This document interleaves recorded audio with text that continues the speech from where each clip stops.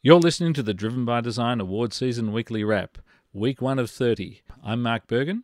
Each week, I'll be joined by a design giant and we'll be reviewing a selection of projects, deadlines and supporters throughout our award season. This week's design giant is Kirsten Mann. Kirsten is the General Manager of Global Design Experience at Aconex. Hello, Kirsten. Welcome. Hi, Mark. I'm still reveling in being a design giant. That's fantastic. What I love is if you come up with a different term, everyone actually gets a little bit comfortable or uncomfortable with it. That takes courage. That's what we're all about.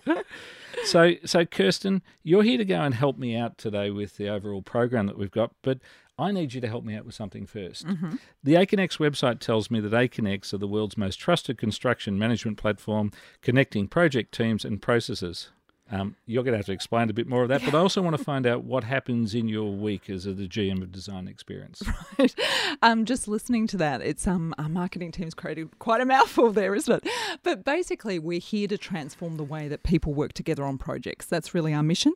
And my role as GM of Global Design Experience is to make sure we're designing the best experience across our platform for the people who use our application every day to create amazing projects globally.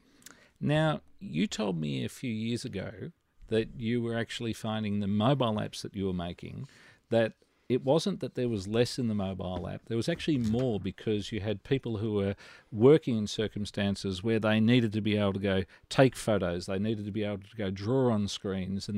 And you found that the workforce was actually saying, we've got an enhanced interface, which is happening on the mobile platform, whereas most people are actually working out how to put less on their mobile. So you've got a really interesting relationship with a very broad range of users. Completely. And it wasn't popular at the time because people were very much into, designing single tasks for the mobile. A mobile app should just have one single task. We took a different approach and said, what do people need to do when they're out on the field and on sites? What is everything they need access to so they can have the information to make the best decisions possible? So that's the approach we took, and that's the experience. We're also very big about making it sure it's a seamless experience. So things I start in the office, I should be able to finish on site, not have to make a note and then go back in and finish it later. Well, I know one of the projects that we're looking at, I think could be, is untapping some new people for you to go work with Aconex, because that idea of having different modalities, people with varying capacities across that network of work or the workflow that's in there, I think they're all very important for us to work out how do we go make sure that we're bringing people along in the digital future, not leaving some of them behind. Completely. And we've found projects are successful, and why people use us is because we're all about connecting people so they can collaborate together. Now, and that means getting everybody in that extended network working on a project to develop something amazing, not just a couple of select people, the architects or something leading the charge. It has to be everyone. Otherwise, you don't get success from these projects.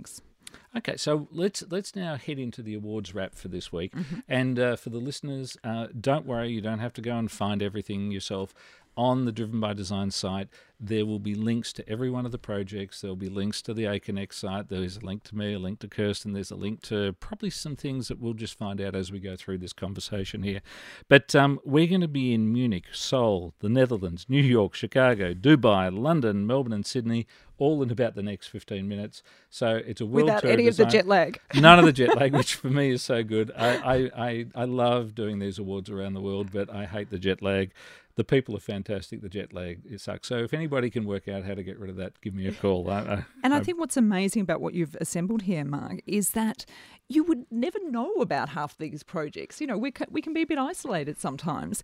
And going through these, I'm just fascinated about what is going on across the world. And you've managed to bring that all together. Yeah, and I think when I had the vision of putting this together a decade ago, it was all about this globality and the language around it. And we know that, design's got its people around the design craft, and there's people around the design management, there's people in design strategy, and there's also the people who are in design culture. Our focus is actually finding out how do we actually celebrate that strategy and culture side. We're always going to pick up great design management. We're always going to go pick up the great craft work that's in there. But if we don't work out how to get to people on the demand side, if we don't work out how to have that conversation, we're not going to get there. And their world isn't actually in the minutiae of the execution of the project. It's probably in learning from other projects around the world. So that's why we're really pleased to bring this award season together. 30 weeks. I'm sure around week 10 we'll say we've worked it out and we've got it all patterned down. By about week 20 we'll be saying, are we there yet? And by week 30 we get that lovely rush because we're out giving out lots of trophies all around the world. So let's get straight into these projects here. Your first project this week. I'm looking at Lilium Jet first.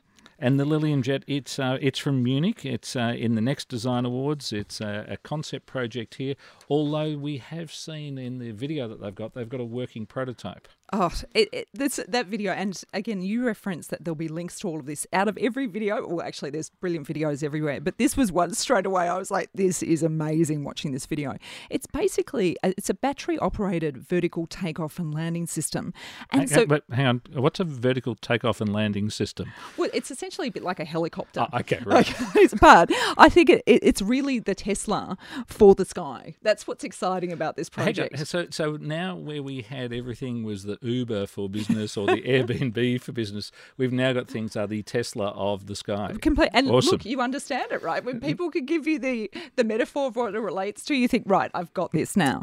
And I think what's really interesting is that it's really cool. Of course, it's really exciting, but it's changing the way we're going to be able to think about transportation. That for me is a key thing. They're leapfrogging ahead of other people's technologies and taking that and putting a whole different slant. And I think we were talking before, Mark, just about what they've really narrowed in on here is that to operate this, you don't need 200 or 20,000 hours of helicopter flight license. Yeah, and that's something that's really interesting, that you've got the, say, artificial intelligence learning that's coming through.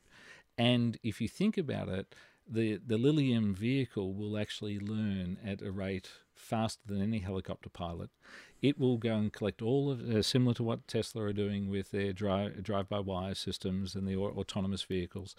We're going to go see the helicopter pilot as a mode of transport, as being something that's not so important anymore, which will mean that some of the more technical lifting work that they do and recovery rescue work is probably where they're going to wind up. But the idea of just being a taxiing service to get me to or from a race meeting so that I can have my champagne and wear a black tie or whatever, those days will be gone, and Lilium are well and truly there. Now, we know that Dubai have announced that they're interested in having flying taxis, and that they're well tuned to go do that. Obviously here, the Lilium guys are well set for it. There's 4 founders in the company. Gives you an idea how big that problem is. That's really unusual, isn't it? Like normally, 2 is the norm, but clearly they've got a challenge here that they've had to bring so many areas together to solve this problem. Exactly. And so we look forward to see where it gets into the woods. So I'm now going to head across into my first project, which is the Dot Watch. Now, the Dot Watch from Dot, I think there might be a branding issue there, but the Dot Watch from Dot is a social design project in the Next Design Awards. What I really like about this project is that it's actually helping people to be brought along. I mentioned that before. The idea of technologies and projects that actually bring people along, not leave them behind, to me is fantastic. In their video, they talk about the fact that there hasn't been a lot of innovation for the last 20 years. And I know with some work that I did around vision impairment about 10 or 15 years ago, what we found were the technical standards that were being imposed were about 15 years behind the technology that people were using. So this is a well and truly underserved part of the market. But it's a huge part of the market. Like they talk about how there's 280 million visually impaired people globally. And so that's a huge portion of our population who is just missing out on being included. And there's a lovely story about a law professor here in Melbourne. If you go to this particular law professor, you have the absolute gun. This is the guy that will teach you to be the best lawyer in the country, and he's blind. Wow. And what's interesting there is the different ability that he has is that for him, all law is about precedent, which is what's recorded in writing. Yes. That's all he's concerned with. He's not worried about the way that somebody's presented it. He's not worried. It's just about what was documented And that gives a unique ability because he's interested in just the written word and the interpretation of that. And not being deterred by all the surrounding things, that when we do have our visuals senses about us, we can kind of see, we kind of get seduced by some of those things, right? And not focus on the message, which is what he would be hearing day in, day out. And I think to your point, Mark, what's fantastic about this, it's bringing people along. It's not leaving them behind.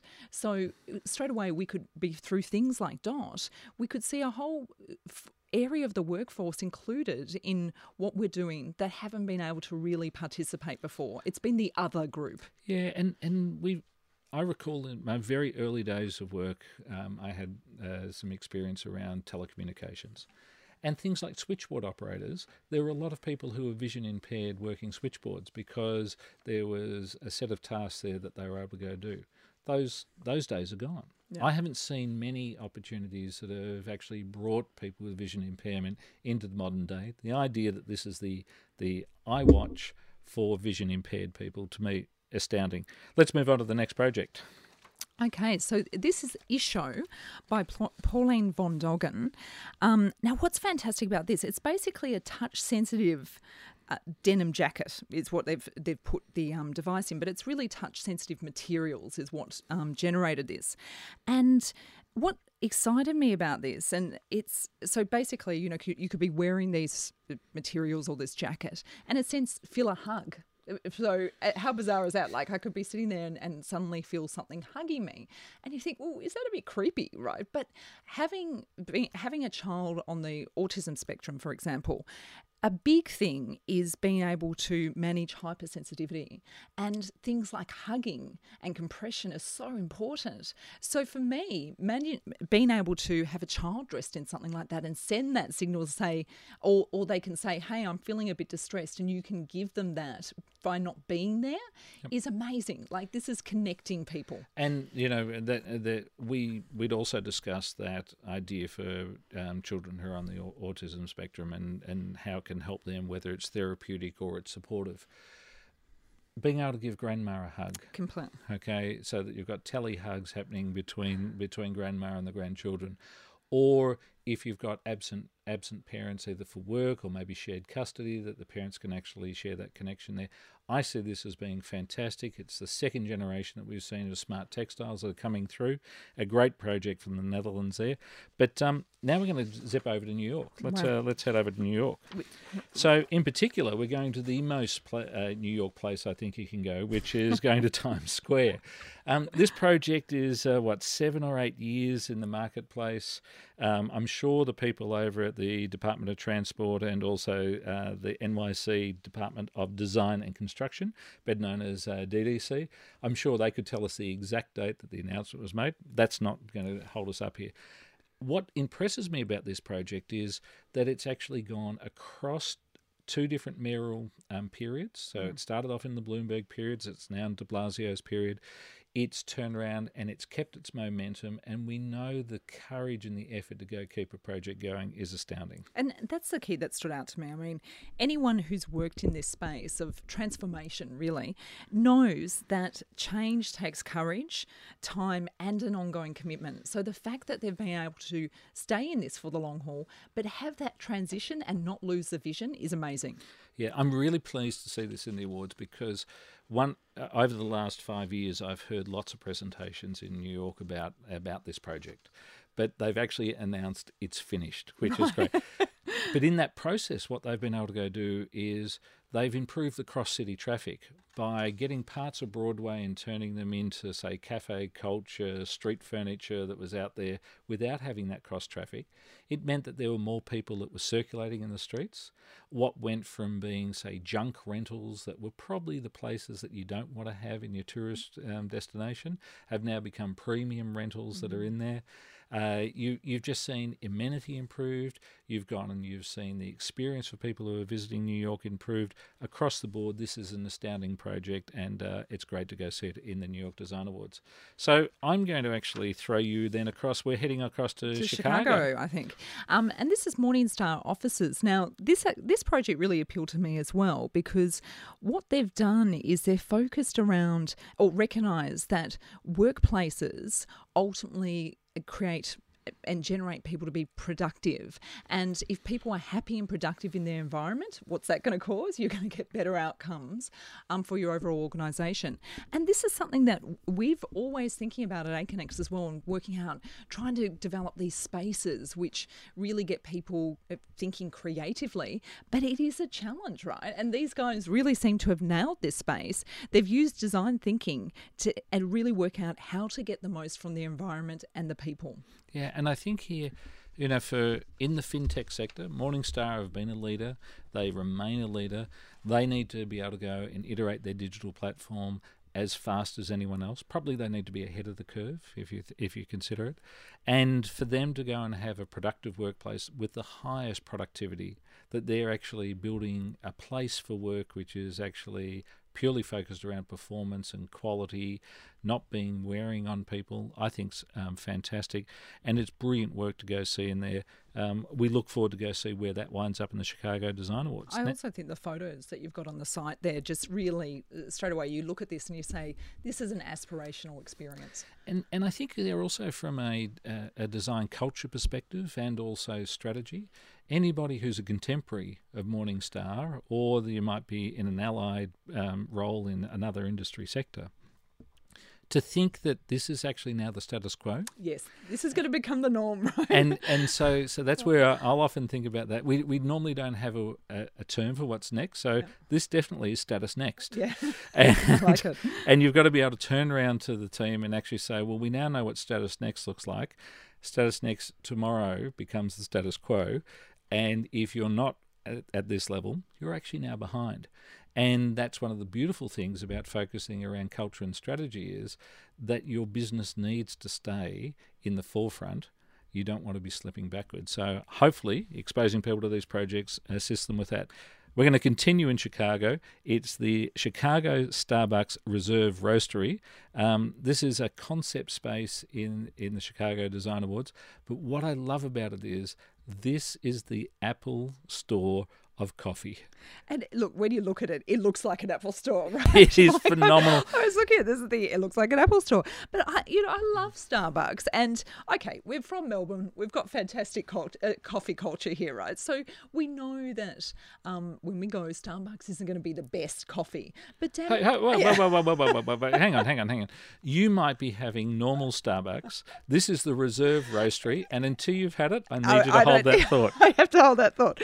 But look, clearly as a company, they're obsessed with learning and innovating. And we were talking about this earlier, that they've had some stumbles along the way. Some huge stumbles. Yeah, but it hasn't stopped them. Like, they continue to do really impressive experiences. And think about, it's not just selling a cup of coffee, right? It's the whole experience around that they are nailing and continuing to innovate on. Yeah. And what I love about Starbucks is that they keep iterating. And it's, we've got a 30-week season here for the awards. We're going to be iterating every week. You see them iterate, and what they're doing is that they're actually stumbling. They're finding out what works. They then actually put that into their main gameplay. Then they find something else that they want to go iterate on.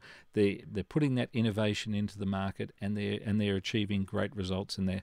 I'm looking forward to going and seeing it, but it's not going to be till 2019. So hopefully I can get one of those great coffees somewhere else before I get the Reserve Roastery. Right. So, Kirsten, you're now going to head across to Dubai.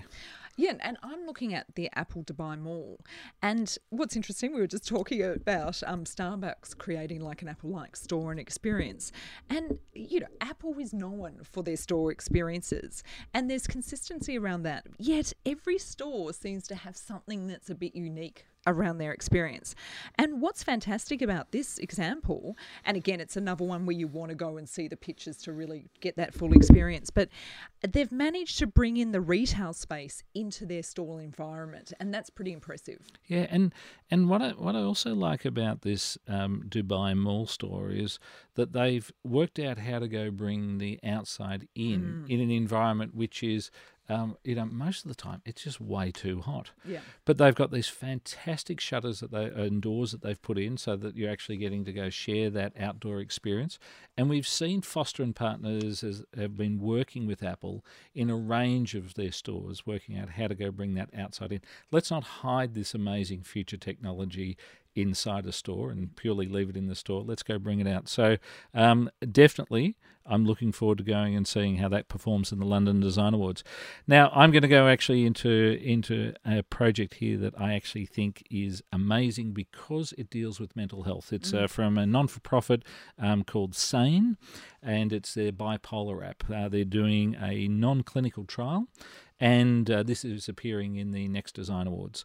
This project is their third foray into digital platforms, and what I've liked about SANE is that they've understood that people who are going to be impaired with mental health concerns are probably on a digital platform to start off with, and it may be the only thing that's close to them when they're actually having an episode or a crisis is their digital device. So why don't we go put that control in their hand immediately? And you have to admire the way that SANE has just embraced digital tech.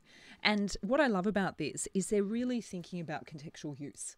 Like where is this person actually going to need this help, and what have they got available in that environment? And it's the phone, right? So that they can tap into. So the fact that they're really looking at that and how could we prevent a mania episode is really important. Yeah, and I think there's that the prevent is actually interesting. That one of the problems in mental health is that it's actually a very long feedback cycle, and we need people to get to quite extreme events before clinical intervention takes place.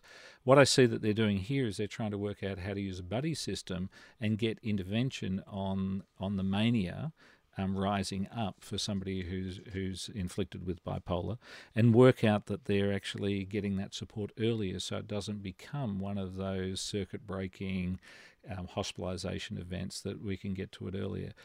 I think it's fantastic, and I'm really impressed with the work they're doing. I'll be interested to see what comes out from their trial. Your last project, and the last project we're doing today, is in the Government Design Awards here. Record My Hours. And this is by the Fair Work Ombudsman. Now, what was really interesting about this is it's making sure people's rights are upheld, and definitely for minority groups that don't necessarily know their rights. So it's really interesting to see that somebody is saying, hey, there's a problem in society here, and there's a minority group that's potentially getting taken advantage of. How can we do something about that? So I think the fact that they've used digital in a really creative way, but also it's a fantastic government example, which, let's face it, sometimes we struggle to see. Yeah, and to see how government is actually learning and innovating. It's not just putting government forms online. I think that was the mid-90s era. Now we're seeing what are the new opportunities? How can we go get into some of the wicked problems that exist in the government sector? And for the Ombudsman, the issue was that they didn't have evidence of what was occurring. This is a great intervention, and if you were a dodgy operator, you've all of a sudden got a message that's saying you're going to get caught out now, stop doing some of the things you used to get away with. So, Kirsten, thank you for joining me this week. That's our 9 projects that we've got through. Wow, we've covered the globe. And we've been around the globe. We're back. jet-lagged and not exhausted. No, but I've got some important, there's a couple of bits of business I need to do here. I do need to remind our listeners the Tech Design Awards has a deadline which is coming up, which is the 11th of May, and that's 11:59 East Coast USA time. Mm-hmm. We also have the Hong Kong Design Awards on the 18th of May, have their standard deadline coming up, and the Melbourne Design Awards on the 25th of May have a standard deadline. So if you're in any of those programs, make sure that you're getting in before the deadlines, and also if you've got your projects in, we can start talking about them. Well, and I'm looking forward to seeing the other amazing things that are happening across the globe that we wouldn't have visibility at without these design awards. Yeah, and thank you very much. And so we expect to see 10,000 projects this year. Jeez. And that'll cover over $100 billion of economic activity. So this is astounding what's ahead of us. It's been an absolute pleasure going through this with you this week, Kirsten. Thanks, Mark. And we can't do this without the support of a range of people. The way that we fund Driven by Design is the participation of various corporates and also design studios. So this week there's a big thank you that goes out to the team at Bright Green, at Hoyne, Outwear, NBC Universal and Hilton. There's going to be links up so you can see the portfolio of work that they've had with us in the awards in the past. And to you, the listeners, make sure you get involved and be driven by design.